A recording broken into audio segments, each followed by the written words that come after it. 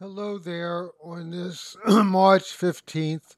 This is Father Charles Herkenroder speaking from Bronx, New York. Today I'd like to reflect a little bit about the message of Pope Francis for Lent 2022.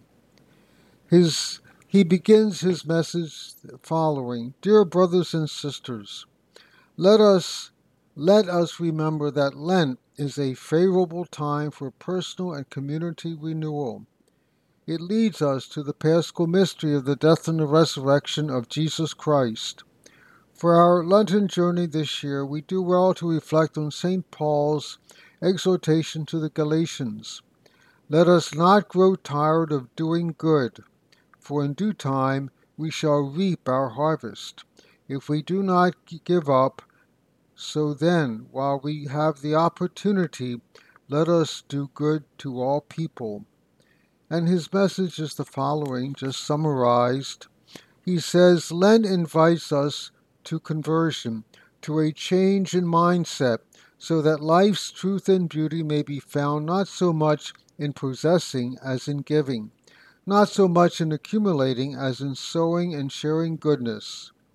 And he goes on, this call to sow goodness should not be seen as a burden but a grace, whereby the Creator wishes us to be actively united with His own bountiful kindness.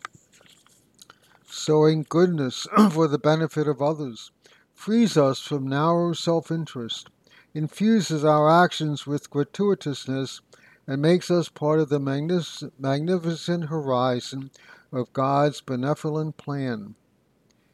Bitter disappointment at shattered dreams, and deep concern for the challenges ahead, and discouragement at the poverty of our resources can perhaps make us tempted to seek refuge in self-centeredness and indifference to the suffering of others. Those who hope in the Lord will regain their strength. They will soar on wings like eagles. Though they run, they will not grow weary. Though they walk, they will never tire. And he goes on the following. He says, Let us not grow tired of praying. Jesus taught us to pray always without becoming weary. Let us not grow tired of uprooting evil from our lives. May the corporal fasting to which Lent calls us to fortify our spirit for the battle against sin. Let us not grow tired of asking for forgiveness in the sacrament of penance and reconciliation, knowing that God never tires of forgiving us. Let us not grow tired of doing good in active charity towards our neighbors. And he concludes the following. He says, Each year during Lent we are reminded that goodness together with love, justice, and solidarity are not achieved once and for all. They have to be realized every day. In this season of conversion, sustained by God's grace and by the communion of the Church, let us not grow tired of doing good. The soil is prepared by fasting, watered by prayer, and enriched by charity. Let us believe firmly that if we do not give up, we shall reap our harvest in due time, and that with the gift of perseverance we shall obtain what was promised for our salvation and the salvation of others. And his final words.